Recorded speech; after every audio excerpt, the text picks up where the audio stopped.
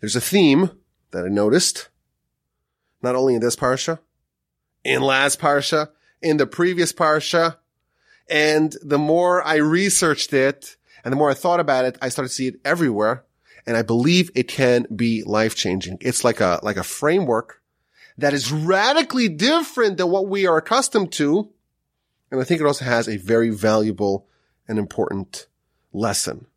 So our Parsha begins right where we left off last week. Jewish people are enslaved, and Moshe has been hired for the sacred task of leading the Jewish people out of Egypt. His first effort was a total failure, and he went back to God and complained back to God and said, why'd you send me on this? You didn't save the nation. Their situation got worse. And amidst that conversation, the Parsha ends last week, and it picks up again right where it left off this week. And the Almighty tells Moshe, it's time to go back, time to speak to Pharaoh, time to speak to the Jewish people. We are going to get this exodus underway. So Moshe goes to speak to the Jewish people, and they don't listen to him. And Moshe goes back to God and says, well, Pharaoh's not going to listen to me. If the Jews don't listen to me, certainly Pharaoh won't listen to me. And the Almighty seems to ignore it and says, that's it, we're on. Go speak to Pharaoh. We're going to begin the Exodus. And then the verse pivots to give us the genealogy, the pedigree of Moshe and Aaron. And it starts off by giving us the pedigree, the genealogy of the children of Reuven, and the children of Reuben, and then the children of Shimon, and finally the sons of Levi. It tells us who her sons were, and then it tells us how Moshe is related to this family, Moshe and Aaron. It gives us the whole attribution of the families of Levi until we get to Moshe and Aaron. And finally, it wraps up this genealogy by telling us that this is Aaron and Moshe, and this is Moshe and Aaron. It switches their names. Rashi tells us because they're really equal. They're a team. These are the ones that God said to, the God appointed to go release the Jewish people from Egypt. They're the ones who spoke to Pharaoh, the king of Egypt, to take the Jewish people out of Egypt. They are Moshe and Aaron. This is chapter 6. So again, the genealogy starts from chapter 6, verse 14, and it ends verse 27. So there's a very interesting Rashi I want to share with you. On verse 27, Rashi says, what does it mean? He is, or they are Moshe and Aaron. So Rashi says, really short Rashi, they are in their mission, in their righteousness, from beginning to end. When it tells us that someone is this person, says Rashi, it's telling us that these people, they are Moshe and Aaron. It means something fixed about them. There's something that is immovable about them. From beginning to end in their mission, they maintained their righteousness. And there is a praise here being conveyed about Moshe and Aaron that they were unflappable. They were the same Moshe and Aaron, the same Aaron and Moshe from beginning to end. They had unwavering consistency. Now Rashi gets this from the Talmud, the book of Megillah, page 11a. And the Talmud ascribes this quality to other people as well. So for example, there's a verse that says, Avram, who Avraham, Abraham is Abraham. Again, the same word, like they are Moshe and Aaron. Who Moshe and Aaron, who Avraham, says the Talmud. Who b'tzidko, he was righteous, mitchilaso v'ad sofo, from beginning to end, from when Abraham was called Abram until he was called Abraham. His entire life was a complete, uninterrupted continuum of righteousness. And then it tells us, Aaron and Moshe, Moshe and Aaron, they were the same from beginning to end. And then it quotes a verse about David. David was humble when he was a simpleton, when he was a shepherd, and once he became a king, he was an all-powerful monarch, and nevertheless, he maintained his humility. These are some of the giants of our history. Abraham, Moshe, Aaron, David. These are total giants, and they are all praised by having this same characteristic. The mark of a giant is that they are resolute. They are unflappable. Their successes, don't change them. Don't alter them. Their triumphs, don't ruin them. Moshe and Aaron, when they started, they were kind of no-names. No one really knew who they were. They didn't really have any successes. And then after they conquered everything and they led the Exodus and they brought down the manna and gave us the Torah, everything, 40 years of brilliant, consummate leadership. They maintained the righteousness. It didn't get to their head, as we say here in America. They maintained and preserved their level. Moshe and Aaron are praised like this. Abraham is praised for having this quality. David is praised for their consistency throughout their life.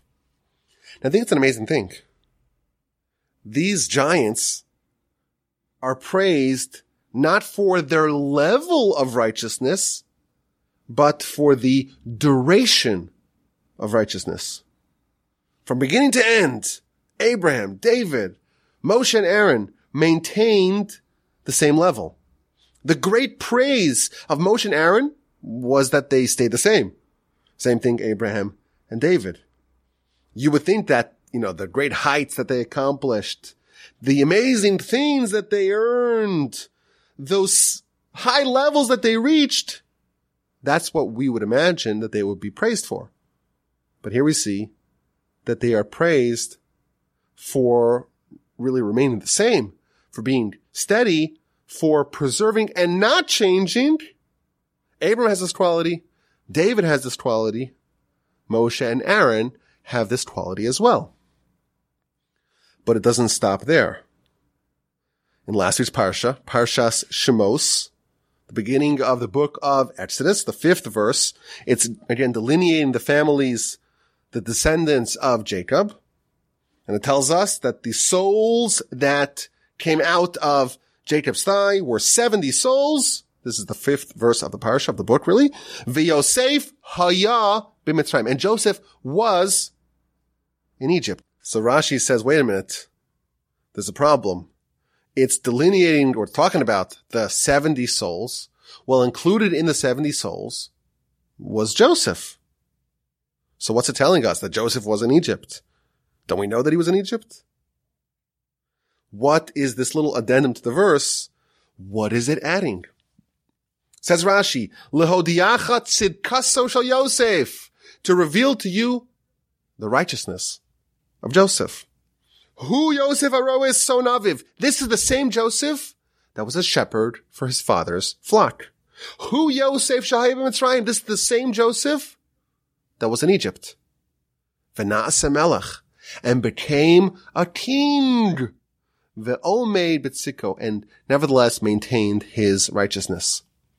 Like Moshe and Aaron, like Abraham and David, Joseph was unflappable. No matter what happened to him, he remained the way he was. The same purity, the same humility, the same righteousness, the same tenacious resistance to temptation, the same faith. All the circumstances didn't alter Joseph. When he was a shepherd for Jacob, when he was a slave in Egypt, when he was a king in Egypt, it was the same Joseph with the same righteousness. So this list of giants who are praised for their consistency is growing. We have Moshe and Aaron, Abraham, David, and now Joseph. But it doesn't stop there.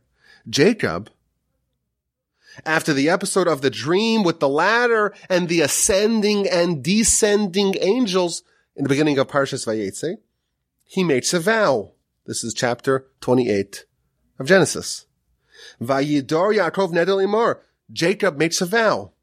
If God's with me and guards me, he's about, of course, to go to Laban, and he gives me bread to eat and a garment to wear, and I shall return peaceably to my father's home, and God will be to me for a king. And then he promises this will be the first stone, the first monument of the temple of the house of God, and everything you give to me, I will tithe.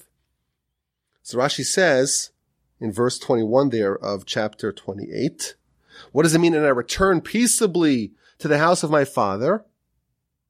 I don't have my level dip. I don't learn from the evil ways of Laban. And God should be for me as a God. His name should rest upon me from beginning to end.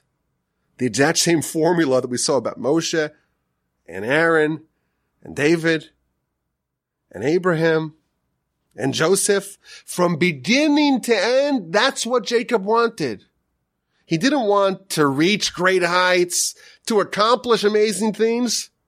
All he wanted to do was to stay the same, to maintain that level, to not learn from Laban, and to remain true to what he already was.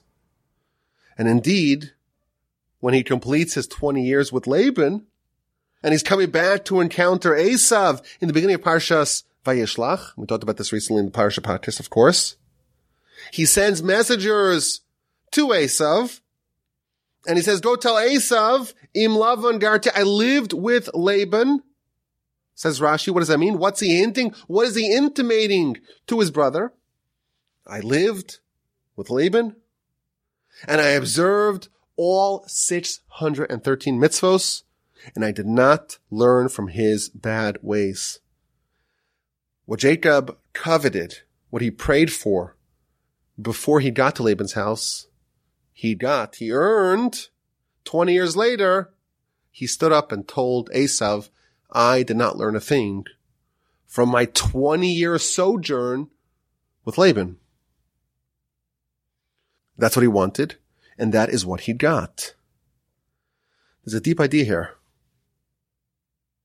If you're righteous, you're always going to be tested. Your level is always under threat. You're always going to be challenged.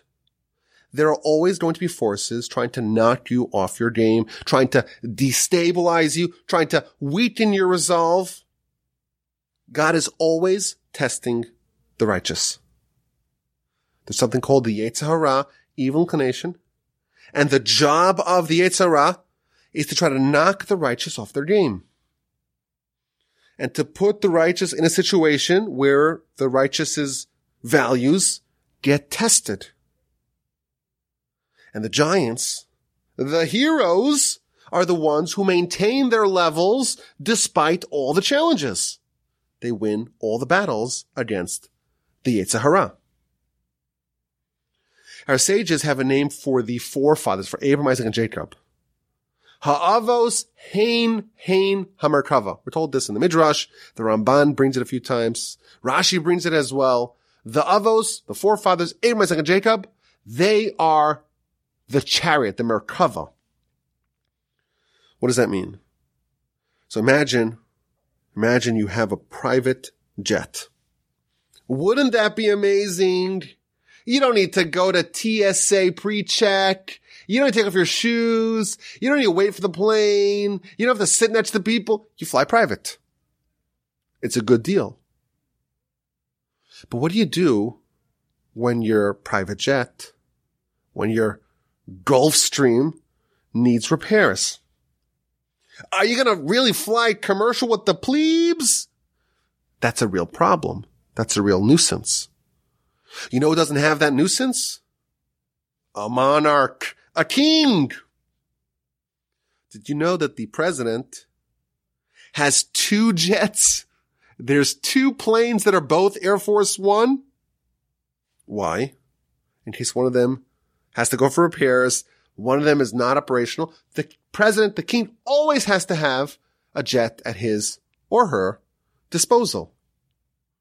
What about cars? The presidential Cadillac. It's a souped up Cadillac. All kinds of Kevlar and bulletproof and special tires and all kinds of amenities. It's called the Beast. It's the Beast. Apparently, according to the Google search that I just did, there are 10 such vehicles. Why? You gotta always have one available. That's a king's chariot.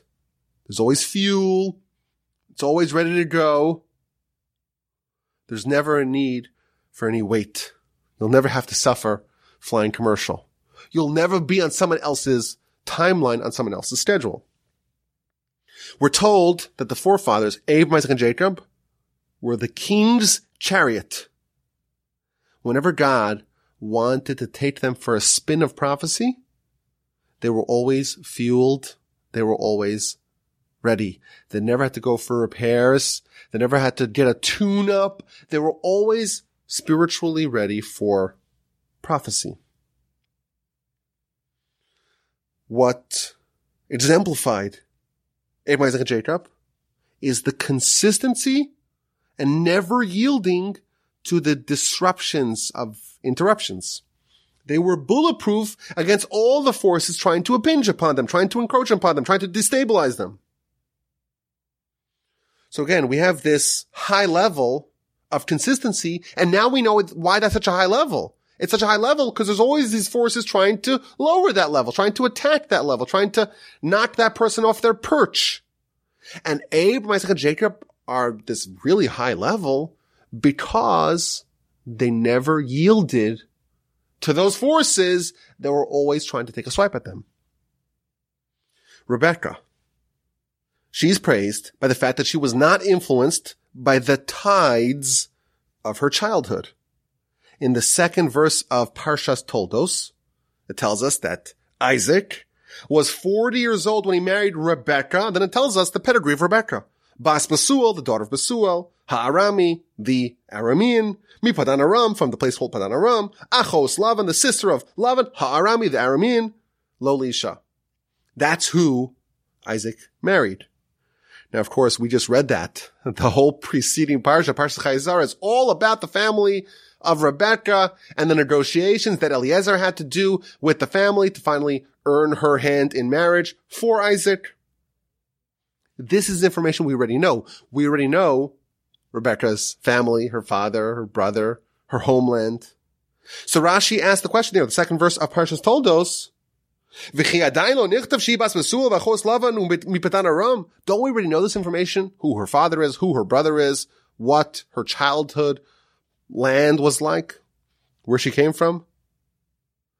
To tell us her praise. She was the daughter of a rasha, of a wicked person. She was the sister of a wicked person. And her homeland, the place that she grew up in, Anshe Resha, was full of wicked people. Velo lamda mimaseim, and she did not learn from their deeds, from their behavior. Rebecca, like all great people, had all kinds of negative influences, yet she resisted it all. She maintained her purity and righteousness despite being in an environment that opposed everything that she stood for. I feel like this is a new definition of greatness. Greatness is not only measured by the height that a person reaches, the great accomplishments that a person has, but by their consistency and resilience and unflappability despite the forces trying to destabilize them. Again, it's not so much about what you accomplished, but how long did you maintain that level for? There's a big debate amongst sports fans. Who is the GOAT? Now, for our large and burgeoning international audience, GOAT stands for greatest of all time. And often it comes down to the guy or the girl who had the greatest prime, but they flamed out a little bit, versus the other person whose prime was not quite as great, but who maintained consistency for a long career. So who's greater? Who's the GOAT? Is it this guy or gal who had a great peak, a great acme, a great prime, but maybe fizzled out a little bit earlier, or the one who had a kind of a less of a high peak, but a longer consistency throughout their career? It seems like the Torah here is praising the giants by their consistency and their continued greatness much more than their one-off peaks. For non-basketball fans, there's a guy whose nickname was the Mailman. You heard of this guy? He was the Mailman. Why? Because he always delivered. Every game was a good game. He never blew the door off the hinges. He never had like an amazing game. But there was sustained consistency throughout his career. In the Torah's view, sustained success outshines, one or a few monumental apexes. Perhaps the mailman should get more consideration.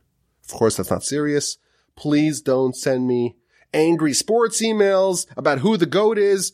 I don't know anything about this. I'm just pontificating from the Torch Center on a Sunday night. Don't take me too seriously. But there is an important idea here. The praise of these giants, Abraham, Isaac, and Jacob, Moshe and Aaron, David, Joseph, Rebecca, Sarah. The praise of these giants is in their success, in sustaining their levels from beginning to end, not necessarily about the high levels that they attained. And the question is why? Why is this so critical? Why is the maintenance of the level so important? So I want to suggest an approach based upon a fascinating midrash. We mentioned this midrash in a podcast nearly 2 years ago. The Parsha podcast archivists and historians know exactly which one we're talking about. But this midrash is oriented around a fascinating question. Listen to this question. The sages were discussing what is the one verse that incorporates all of Torah. So of course, every verse is divine. They're all critical. They're all necessary. They're all pregnant with meaning. There's no verse that is extra, that is superfluous. Of course, we all know that. But what verse contains the message that encapsulates what the Torah is trying to do to us? That was the subject of this midrash. So it tells us that the first opinion, Ben Zoma, he says, I have the verse. I know which verse it is. The first verse that we tell our children, Shema Yisrael, Hashem HaKadosh Echad. The verse in Deuteronomy chapter 6, the verse of the Shema, the Pledge of Allegiance, where we commit ourselves to God. That is the verse that incorporates really the whole message of Torah. That's the first opinion. The second opinion is the opinion of Ben Nanas. He says, no, I have a different verse. Let's go to Leviticus. Ve'ahavta l'reacha kamocha. Love your fellow as yourself. The golden rule. That one incorporates really what the Torah is trying to get at, what the overarching message of the Torah is. Comes along a third opinion, Shimon ben Paz. He says, I have a verse that really incorporates everything. And what does he say? Es hakeves ha'echad taseh baboker. You bring the one sacrifice in the morning. Ve'es hakeves hasheni taseh b'nabayim. You do the second sacrifice in the afternoon. The daily tamid sacrifices that you do once in the morning, once in the afternoon, every single day. That is the overarching message of the Torah. Now, in general, this midrash is really fascinating. The question itself, we're trying to distill the whole Torah into one idea that really incorporates it all. Like, what's the forest? Not just the trees. And the first two really make a lot of sense. The declaration of our allegiance to God. Shema Yisrael, we're accepting God's dominion over everything. God is one. Makes a lot of sense. The golden rule, you shall love your fellows yourself. That is an idea that if you want all of Torah while balancing on one leg, Hillel tells us this is it. Makes a lot of sense. But what is so special about the daily Tamid offerings? So the Maharal says something very fascinating.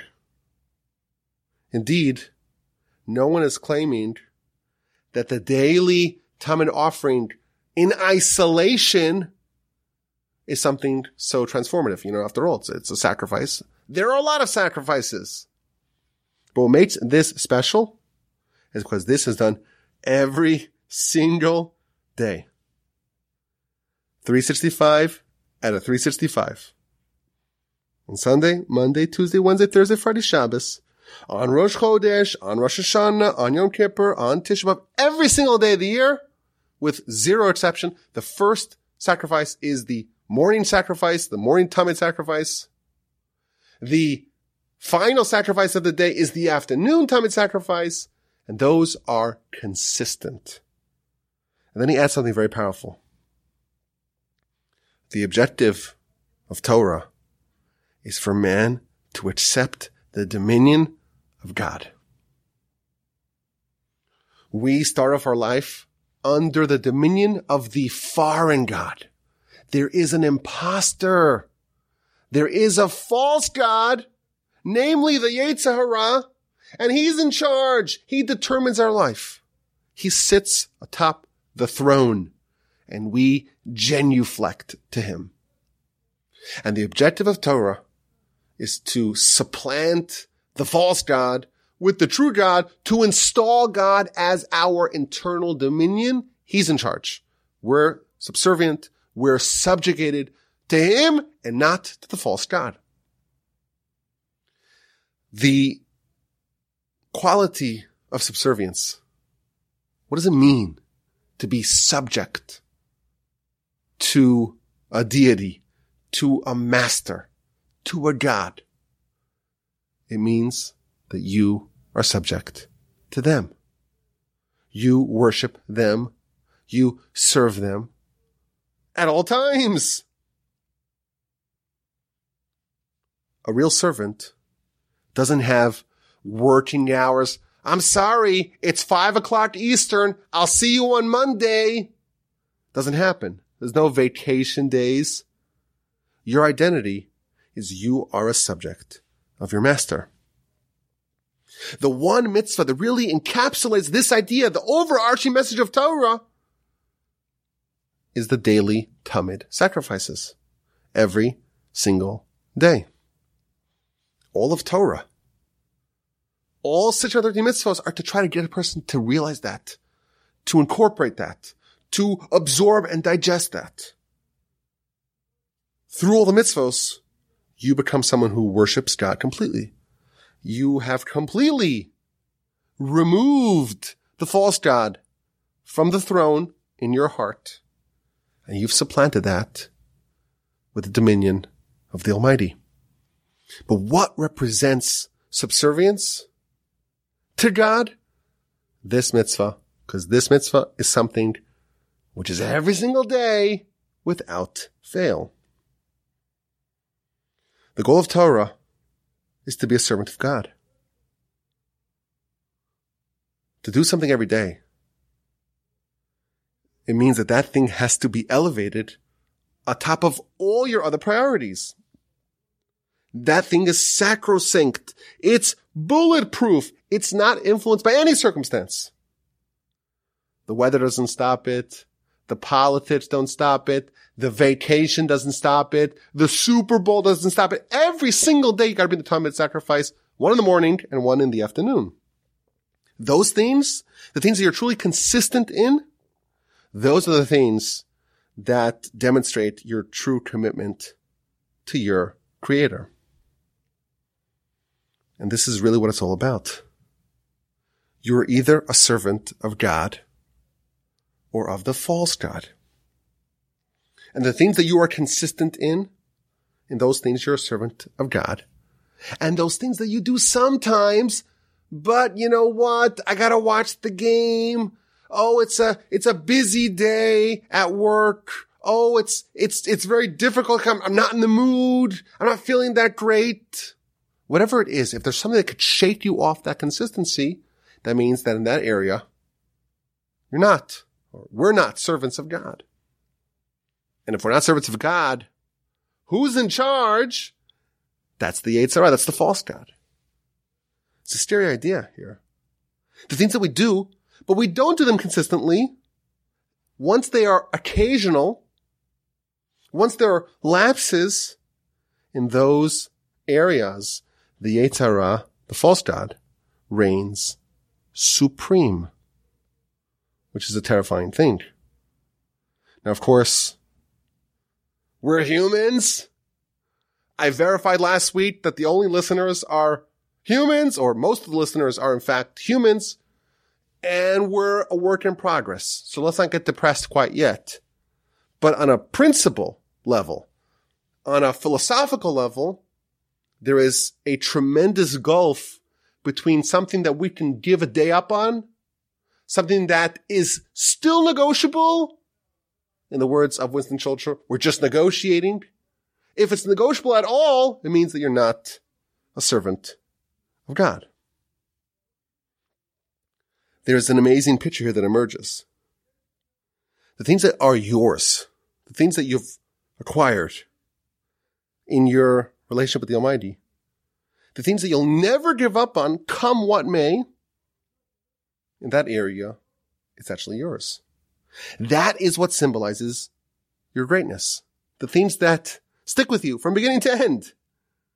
That is what you've actually acquired in your quest for fostering a relationship with the Almighty. If you have a flash in the pan moment, you're inspired and you do something amazing, of course, that registers, that matters, that's a wonderful thing. But if that inspiration fizzles out, it's actually not yours. You're having a little bit of an out-of-body experience, but it's not something which is eternally yours. What we do consistently, completely, and nothing shakes us off of that, not Laban, not Besuel, not going to Egypt, not being a teen in Egypt, not all the miracles that Moshe and Aaron did, nothing, not the vicissitudes of life, whatever they may be. If that remains firm, those things are the things that we truly have in our spiritual arsenal. Those are the things that are truly ours. In those areas, we are truly accomplishing what Torah is trying to do to us. Everything else is still negotiable. It's still in the air. It's still part of the battlefront. We know, and we always advise this, there's a certain model of growth. It's like a ladder. You don't want to skip steps in the ladder because then you'll tumble down, right? You've heard that idea. Take things slow and steady. Slow and steady wins the race. Don't jump too high. Don't reach for the skies quite yet. Do it in a measured fashion. Do it in a calculated fashion. Otherwise, you'll plummet down to the ground. I think there's a deeper idea as to why it's good advice to take things slowly. Even if you do grab up high and you do skip a couple of rungs, we don't want just to do things. We want to earn them. We want to own them. We want to acquire them. We want to incorporate them within us, make it ours, make it something which is non-negotiable, like the daily Talmud sacrifice for 100 years, for 1,000 years, not miss it even once. We want it to endure. Snatching some random thing here or there is, of course, nice. It could be motivational. It could be aspirational, but it doesn't last. It's not part of who we are eternally. It's not ours. And our objective in this world, the objective of Torah, is the endurance expedition. What's going to endure in this expedition? What are you actually going to earn that's yours and that's unshakably yours? Is there a part of the real estate of your heart that you have cordoned off for God and it's non-negotiable in this area? You are a servant. That's the objective. There's an amazing midrash, again, one we've spoken about in the past. It tells us, why did the Jewish people merit to be redeemed? And it tells us that they preserved some things. They didn't change their names. They didn't adopt Egyptian names. They didn't change their clothing. They maintained their culture and their identity. They didn't change their language. There were certain parts of Jewish lifestyle that they preserved and maintained. And the question I always had is, wait a minute, of all things, it's nice to be culturally Jewish. It's important to speak the language and to have that name, the Jewish name, and to have maybe a distinctly Jewish garb. Those are nice things, but they're very small things. Why would this be sufficient merit for the nation to be spared, to be redeemed, to be taken out of their exile due to these comparatively minor themes. And again, this gets back to our point. What was this Egyptian exile all about? What was this Egyptian enslavement about? The Rambam actually writes that Pharaoh is the best metaphor for the Yetzer Hara.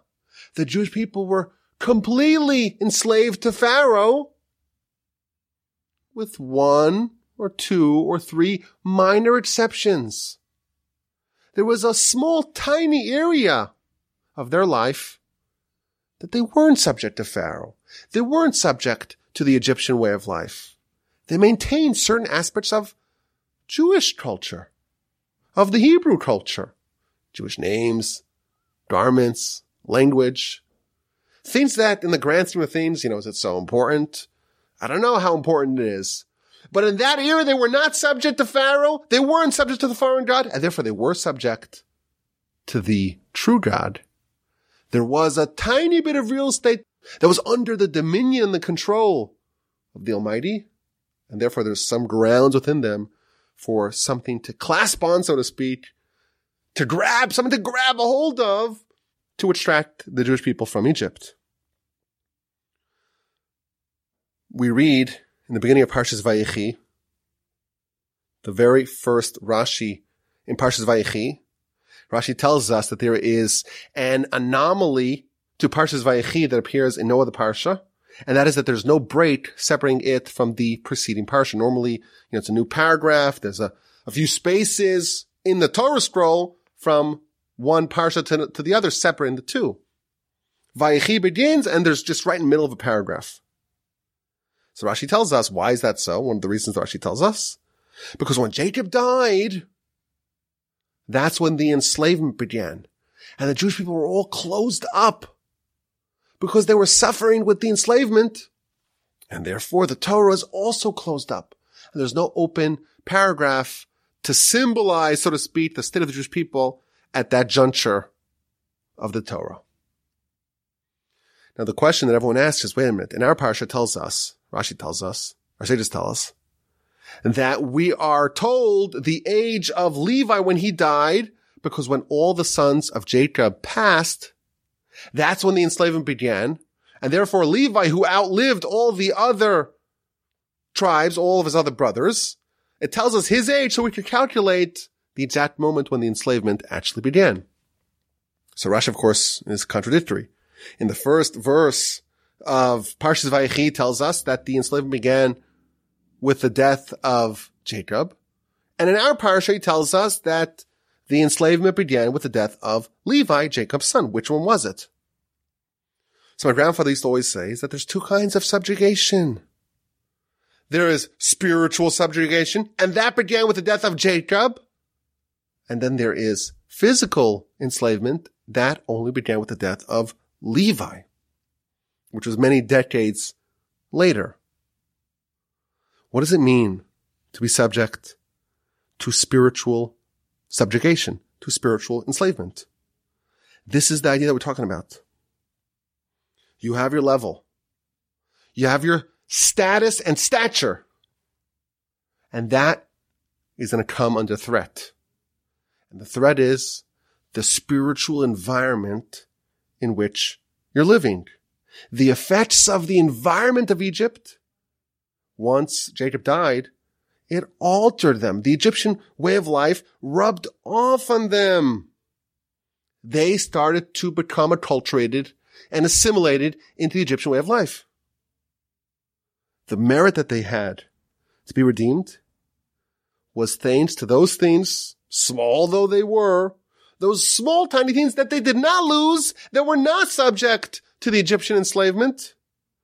They preserved, they maintained from beginning to end. That was theirs. In those small minor areas, God reigned supreme. And therefore there was a foothold. There was a beachhead in their heart for the redemption to grab onto. This idea, of course, is featured in all kinds of places. For example, the Talmud tells us That before a child is born, they are given the instructions of what they need to do in life. And the child is told, the soul is told, you have a holy and pure soul within you. The holiness of your soul rivals the holiness of God himself and the angels. And your job is to preserve and maintain the purity of your soul. Again, the stress, the focus is not about acquiring new things, about earning new things. Just maintain the holiness and the purity that you had initially. And therefore it makes sense. Who are we praising? We are praising the ones who succeeded in preserving and maintaining their level. Moshe and Aaron, Abraham, Isaac, and Jacob, they were consistent from beginning to end, and that demonstrates that they, in fact, earned it themselves. The Talmud tells us that if a person has one mitzvah, in heaven, they do good to him, and they elongate his days, and he merits to earn the land, which we're told means to earn Olam Haba. So how many mitzvahs do you need to do to earn Olam Haba? Well, here we're told, this is the Talmud book of Kiddushin. I think it's on page 40 or 40A or 40B, somewhere around there. Here we're told you only need to do one mitzvah. With one mitzvah alone, you can earn a portion in heaven. Explain the commentaries. It doesn't mean to do one mitzvah once. It means to own a mitzvah. If there is one mitzvah that you do consistently, come what may, no matter what, it's like the Tamid offering. You do in the morning, you do in the afternoon, and this never, ever, ever changes. That is a mitzvah that you truly own. In that area, God reigns supreme. You already have acquired in this world a portion in the next world. And indeed, once you arrive at the gates of the next world, you have a golden ticket of admission. Even if it's only a small thing. Even if it's only one thing, but something you don't compromise on, something that you're consistent from beginning to end, you have now earned a lasting legacy. There's something that your soul can feed off, can feast upon for all eternity. Now, of course, you'll be challenged on it. That's the design. You probably won't be challenged like Rebecca was challenged. You won't have Bethuel as a father, most likely. You won't be siblings with the trickiest, wiliest fraudster of all time, Laban. You probably won't live in a land, in a city that is as immersed in sinfulness as where Rebecca grew up. But nevertheless, you will be challenged. And that's why we're urged to not trust ourselves until we are dead. Don't believe in yourself till the day you're dead. So long as you still have free will, so long as it's possible for you to mess up, you may still do that. We're told that there was a Kohen Gadol, a high priest who served as a high priest for 80 years, walking into the temple, the Holy of Holies, on Yom Kippur, the holiest person in the nation. And after 80 years of holding the highest post that our nation has to offer, he became a heretic at the end of his life. He didn't last. He was not like Moshe and Aaron from beginning to end. He had his great peak, but then he plummeted. He fell precipitously and became a heretic, and he ended off like that. He didn't last. The mark of all the great giants is their consistency. Moshe and Aaron were like that from beginning to end. Abraham, Isaac, and Jacob, Rebecca, Sarah, David, Joseph. They were all giants from beginning to end. Now for us, we cannot really hope to be like them because they were perfect in every area. Abraham, of course, represents totality of completion in all areas from beginning to end. They were ready for prophecy at any time of the day or night. They were perfect in every area. But for us, we have a certain model here now that we've learned from this study, it's a good advice for us to find at least some part of ourselves, of our behavior, of our relationship with the Almighty, a mitzvah perhaps. Find something that is fixed in stone and immovable. Carve out that one little thing. That thing is yours. In this area, God rules. This is not negotiable. By doing that, you will earn yourself some permanent real estate in heaven. May we all preserve the goodness that we have. May we all find at least that one thing that we're going to cleave to come what may, and not allow it to erode no matter what. By doing that, we are emulating the giants of our history, and we are earning a permanent place in the eternal world. Okay, let's hit this week's exquisite insight. Are you ready? The final exquisite insight of 2021. So there is an unusual pattern at the beginning of our Parsha. Moshe and Aaron, of course, are featured last week. We read about the birth of Moshe and how he escapes to Midian and he rendezvous with Aaron and they go to Pharaoh, but we don't really know where they came from. We don't know their pedigree. And in our Parsha, after we had a whole Parsha ready to deal with them, to study them, to follow their story of Moshe and Aaron, it lists the pedigree of Moshe and Aaron. They're descendants of Levi, from the family of Kahas. Amram married Yocheved. We get the whole history. And it starts, of course, with Reuben, gives us the family of Reuben, then Shimon, and then Levi. And then it doesn't continue. It doesn't go through the rest of the children of Jacob. It just does the first three. So there are a few questions. First of all, why does it attribute Moshe and Aaron now? And not when they were introduced last week. And by the way, if I'm not mistaken, this was the A and Q from last year. That's question A. Question B is why attribute Reuven and Shimon, Levi. Of course, we know we have to know the backstory, the pedigree of Moshe and Aaron. They come from the tribe of Levi. But why Reuven and Shimon and not all the other tribes? Either do everyone or just do the tribe of Levi and give us the backstory, the antecedents, the progenitors of Moshe and Aaron. So Rashi already gives us two answers to these questions in verse 14. Rashi tells us, well, we needed to be told the story of the tribe of Levi. And therefore, once we're telling us, we don't just start from the beginning. We start from the oldest one, Reuven, then Shimon, and finally Levi. And then really that was the goal. And once we got to the goal, we stop there. That is the first answer Rashi gives us. The second answer I found to be really interesting. Rashi says that when Jacob was on his deathbed, he rebukes the first three of his sons. Reuven, he tells him you're too impetuous. Shimon and Levi, you have the stolen craft. Of course, we talked about this a couple of weeks ago. And therefore, as a way to offset, so to speak, the sting of the admonishment of Jacob, the Torah here counts them again and praises them and gives them distinction and honor as a way to offset that. Really interesting idea that Rashi tells us. Rav Hirsch says something fascinating. Moshe and Aaron are about to pull off some of the most impressive feats in history. The Talmud tells us that in history, no slave, even a single slave, had ever escaped from Egypt. And now they're not only going to take out one slave, they're about to extract the whole nation.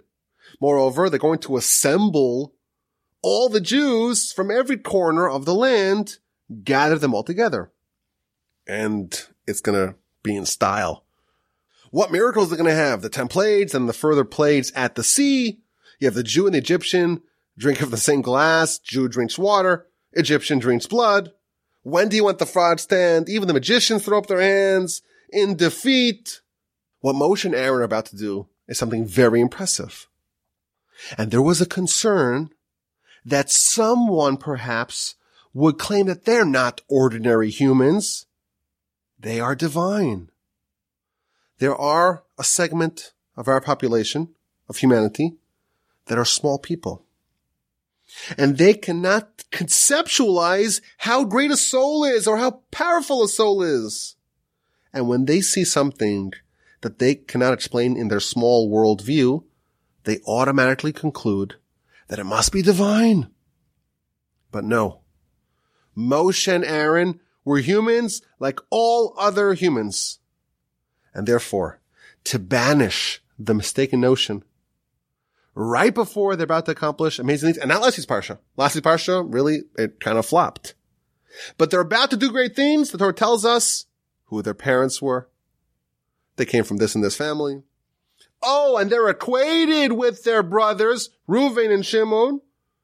They're ordinary people. Of course, they're very special people, transcendent people, angelic people, prophetic people. But don't make that mistake. I always speculate that Moshe is the most criticized person in the whole Torah, even though he's the greatest one. Perhaps it is for this reason as well. Well, that's that. I thank you for listening. I hope you enjoyed this Parsha podcast about 3% as much as I did. I hope you have an amazing rest of your week and a fantastic and splendid and wonderful and joyous and harmonious and peaceful and tranquil Shabbos upcoming. And please God, with the help of the Almighty, we will talk again next week, hopefully in good health, in great spirits. My email address is rabbiwalby@gmail.com.